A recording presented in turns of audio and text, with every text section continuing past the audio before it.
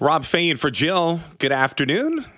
Maybe you're getting the first bite of your sandwich. Maybe you're waiting because you're next in line for the dental chair. Wherever I find you today, I hope it is well. The Surrey Police Union launched a new website, dispatchnow.ca, the website calling for swift action from Mayor Brenda Locke to follow provincial recommendations that would transition to a local police service. Obviously, this has been in the news for some time. But to talk about the fact that the Surrey Police Union is saying, we got to get going on this because crime is still happening in real time. Let's get it right from the mouth of those in the proper position, if you will. Ryan Burig is with the Surrey Police Union. Good afternoon, Ryan. Good afternoon, Rob, and hello to your listeners. Well, thank you. And let's get right to it. Very quickly, can you walk me through what dispatchnow.ca does for the community? Yeah, so Dispatch Now is all about sharing information with community about the transition process to the Surrey Police Service. We recognize that it's been a long and confusing process for the community, and we want to make sure that the right information gets out there. There's really been a focus around the transition on politics, and we think that we need to refocus on public safety.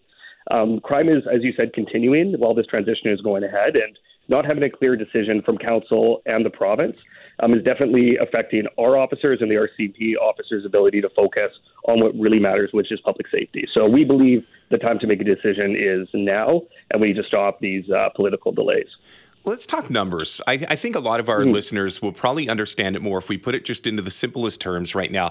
Let's say Surrey does transition to the new police force. What is the difference between what they currently have with the RCMP as opposed to the numbers that they would have with a local police force? Yeah, so the numbers, I think the numbers right now in the plan are relatively comparable between Surrey Police Service and the Surrey RCMP. But what really matters here is that the Surrey RCMP and the RCMP in general right across the province has a long history of not being able to adequately staff their detachments. Their own management advisory board just last year actually called this a crisis. So really sticking with the RCMP long term would be that Surrey would be short officers for generations. Versus with the Surrey Police Service, we have a demonstrated ability to build up our strength quite fast. So in terms of getting more officers on the road for Surrey residents, that's really the only option forward is the Surrey Police Service. So if I'm hearing you right, as it stands right now, the numbers are pretty simple, but you have more room to grow. Exactly. Where would that money to grow come from? Yeah, in terms of the money to grow generally with the police service, I mean, ultimately it's mayor and council's decision in terms of the number of officers that we have. I know mayor and council have already made a pledge to hire more CMP officers. So if the transition continued, we would expect that would as well hire more Surrey police officers as the transition progressed and as the city grows as well. We're really behind on hiring police officers, and there is definitely room to grow. Yeah, and I think the reason I did that, I wasn't trying to blindside you with that question. It was more so just the fact that we've seen some dollar figures that have been thrown at Brenda Locke to say, hey, if you're going to make this transition, here's X amount of dollars. Do you assume that if she does eventually come around on this, or if the vote goes 5-4 the other way in favor of a localized police force, that money's coming straight at you guys? Yeah, and I think it's important. There's lots of misinformation just around the provincial recommendation generally. The province really only approved one plan to move forward, which was the SPS. So the city's plan that the city and the RCMP put forward was deemed unsafe by the province, and there were several binding conditions placed on them. It would be incredibly hard for them to meet those conditions. So again, in terms of funding from the province, we are grateful that the province has confidence in us and put that on the table, because that will definitely be put to good use in terms of serving the city with more police officers. What's missing, Ryan? Like, we've been talking about this for months at this point. We know that someone has to get swayed on city council if you want to get that vote to go your way. But what's the X factor? Like, what am I missing here? Because to me, it seems like it's either yes or a no. But why is it getting hung up in the sky right now? Why can't we get that answer?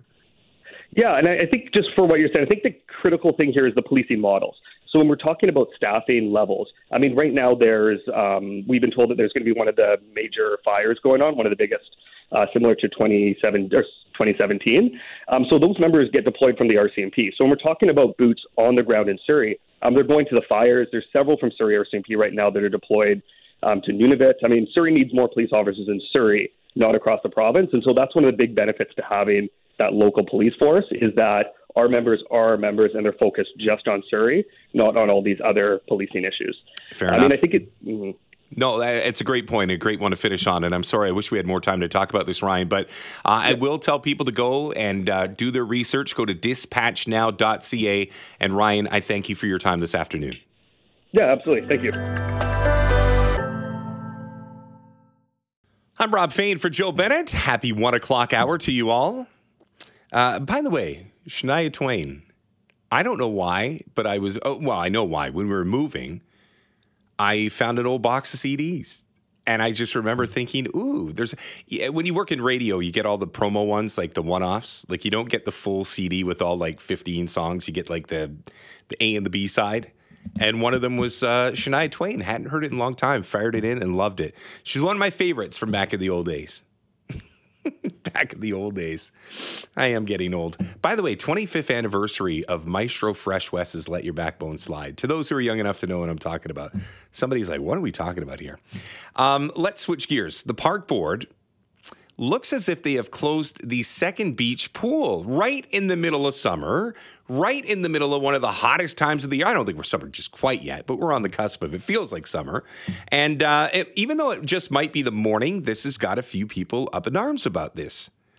Jorge Amigo is a West End resident who swims at the pool on the regular. And Jorge, were you surprised when he went to the pool and the gates were closed? Yeah, I was very surprised. Thank you for having me on the show. It was upsetting, and I was very surprised. Well, this is, I would imagine, and I'm not, from the West End, or at least it's been a long time since I've been down there. But this is a pretty busy pool on most days, no? It is a very busy pool. There's a big community of swimmers, lane swimmers, who come in the mornings early at 7 a.m. And then throughout the morning, there's always swimmers and families who come in the morning. And you thought this could be essentially a cost-cutting measure? Well, I mean, I'm not an expert on why this decision was made. I just think it's a pity that we get to lose one of our public amenities in the mornings, because I think it's what makes it worth living in the city. Yeah, well, you mentioned it and immediately got a lot of conversation going on social media. And some of the things that came back were, we've talked about the lifeguard shortage throughout the city of Vancouver, which could be a part of the conversation. And again, you got to remember, there's only 3 outdoor pools in this city. And realistically, I would imagine the West End's probably got the highest density for people that would, essentially want to use a pool. So this is a big deal, no? It is a big deal. I think, to me, it's really almost like it's a deeper issue than just a pool being closed for a few hours. We live in a city where most people can barely afford to live here. So public amenities are what make life worth it. Like, a lot of us choose to stay in Vancouver despite how extremely expensive it is, because we have fantastic, luxurious public amenities. We have amazing pools, amazing beaches. And so it's really painful when one of these amenities gets taken away. So as we look at the summer, I would imagine now with the pool closed in the morning, and again, some people will say, we'll just go in the afternoon. But I mean, maybe we work in the afternoon, maybe we work in the evening. What are the options now that this is no longer available to you? Yeah, I think you hit a really good point. I think different people use the pool at different hours, and the crowd that comes in the afternoons is different than the people who use it in the morning for various reasons, either shift work or because of the type of swimming they do. In the afternoon, you usually get more families. In the morning, it's swimmers who want to do lane swimming. The other option that swimmers have, and I love kids' pool, and so kids' pool is the closest one to me, but it's not the same thing for a couple of main reasons. One is, well, obviously it's way further to go to kids in the morning than Second Beach if you live in the West End, so that's very inconvenient. But the other thing is that not a lot of swimmers want to swim in a 140-meter lane. It's an accessibility issue for some swimmers who are not there yet to swim such long lengths and prefer training on a 50-meter, Olympic-sized pool. And I want to stress, like, both pools are incredible. Like the way the park board manages them, no complaints about that. They're amazing pools. They're super clean. Staff are amazing. It's just that they're very different pools that service a very different audience. And I think we, in a city like this, we deserve to have amazing outdoor pools in every neighborhood. And so I don't think that the hours of having kids' pool open in the morning is not a substitute for Second Beach pool. They're not substitutes. One of the things as I started to do a little research before we brought you on is I was looking at all the community pools around the city of Vancouver. Some of them in the last calendar year were filled in and none have been replaced. And we're talking about Kerrisdale. So this is actually a bigger issue than just keeping the doors closed for a couple of hours. This feels like the park board, as big as they are on bike lanes and, taking care of certain parts of the infrastructure, are really missing the mark on something that families on a tight income utilize to not just stay cool, but, to help with their kids and have some fun and some overall enjoyment in the city. This is something that matters. I agree with you. I think, as I was saying, we live in a city where life is already very hard. We have an affordability crisis in general, and having public amenities available to everyone in every neighborhood is super important. I think it should be a top priority, especially because the population is growing. And so we, instead of, reducing the amount of amenities we have, we should be constantly thinking of increasing the amount of pools, the amount of parks, the amount of public amenities like these. It is a very incredible thing to live in a city that has so many open public spaces that are so well managed in general. Yeah. So I think I'm very grateful that we get to have all these amenities. So to me, it's more of a let's us together, together as citizens, let's just push for more of that. It's what makes it worth living in the city. Yeah. Well, thank you for this. I appreciate the conversation, Jorge. And, it's something that we're so focused on the big news stories of the day, but this was local. This is right in our backyard. And I really do appreciate the heads up. We'll keep digging and do some work for you. Yeah, thank you. And I hope you get to go for a swim this summer. I'm Faye for Jill for one more hour before we pass the baton on to one Jazz Joe Hall, who is in the newsroom, eagerly getting ready for his shift today. One of the things that I like is when we start to see prices go down. As a guy with two kids, there was no doubt about it that every penny counts when you walk into one of those big old stores and try to fill up as many bags with groceries as you can. And conversations with ingredient companies in recent days sound like ingredient prices are finally starting to drop. So says Sylvain Charlebois, who's kind enough to join me. Sylvain, good afternoon. Good afternoon. Well, let's talk about this because obviously people are dealing with the cost of groceries.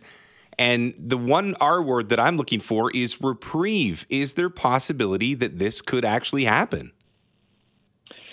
Possibly. You're looking at two different dynamics. Up the food chain, obviously, it's the business-to-business environment, very different than dealing with grocers and consumers. So what we're hearing, and it is consistent with what we're seeing with commodity prices, is that ingredient prices are dropping. So it's costing less for manufacturers to buy the ingredients they need to make the food we buy at the grocery store. Now, the big question is whether or not we will benefit ourselves, consumers, from those drops. And right now, we just don't know because we are seeing more costs, closer to us, transportation costs, packaging costs, labor as well. So there's lots of factors that we need to consider before coming to the conclusion that, prices will be dropping. And frankly, I'm not sure they will, but we are likely going to see more discounting. That's the good news here. So when you mention that there's certain things that are dropping and of a consistent nature, what are some of the ingredients that you're starting to see go on the decline? Well, mainly like sugar, sodium, fat, all of the like grains like corn, for example, canola. Those are ingredients that we see a lot in our food. And because they're costing less, obviously manufacturers are paying less. And so margins are likely going to increase. And to remain competitive, manufacturers have to adjust prices accordingly because if their competitor will drop prices, then of course they could lose market share. Now it will be up to grocers to decide what they want to do with more space, I guess, when it comes to margins. One article, and I actually picked it up when I was reading through your Twitter feed, was even though right now we feel like we're getting gouged, at our retailers, that Canadians are now back to dining out again. pre-pandemic levels, which was really surprising. So we're moaning about the cost of groceries when we go to the store, and yet we're out eating and not worrying about the pricing. I'm stunned because we are talking about food prices, and menu prices are also rising. And there's been a few reports. If I would have seen like just one report, then I would have said, yeah, maybe. But now we have Statistics Canada giving us an idea what's going on with restaurants, and also there was a report from Circana telling us that traffic is on the rise as well. Now, fast food is benefiting from what I would call revenge spending. So people who want to get out of the house for one reason or another, they just want to get out of the house. And maybe they are working from home more often. They just want to get out of the house. So instead of just paying $100 for a meal in a fine dining venue, they'll just go for a coffee or they'll buy a more affordable meal. But traffic is actually on the rise in restaurants. And the other thing that I've noticed is that before COVID, 39% of our money was spent in food service. 39% of our money spent on food was spent in food service restaurants, and we're back to 39% for the first time in 3 years. Which you said stunning. I'm of the same, and I only caught wind of it a couple of hours ago, so I'm still trying to process that myself. You're not going out more often, are you? Well, I am. But you know what? I never really thought about it. I think it was, and this is maybe part of the problem, is you don't think about it because you were bent up for almost 2 years, and you just wanted to get out. You wanted to, see other people. You wanted to go out and reestablish yourself as pre-COVID. So yeah, you didn't worry about the bill. But then I thought to myself, why am I moaning about the cost of a head of lettuce if I'm willing to go out to the restaurant and drop $140 on a meal with my friends? Yeah, exactly. Because when you look at food sales in retail, so grocers, food sales are really stagnant. They're not moving. We're not spending more money at the grocery store, even though inflation is at almost 10%. So someone is making money, someone's selling food, but we kind of got an answer this week with food service. So restaurants are back at it. They're kind of back. There are fewer establishments because many have closed, of course, and operational hours are not as significant as before COVID. So they've raised menu prices. They are profitable. They're seeing more traffic compared to just a few years ago. So things are better in food service, but I think so. My guess is that people are spending less at the grocery store. They're wasting less, but they're also going out more. Yeah, I think you hit the nail right on the head. Silvana, great conversation. I feel like we could have done this all afternoon, but thank you for making time for me today. It's a great conversation that I'm going to open up the phone boards to. Thank you again. All right, take care.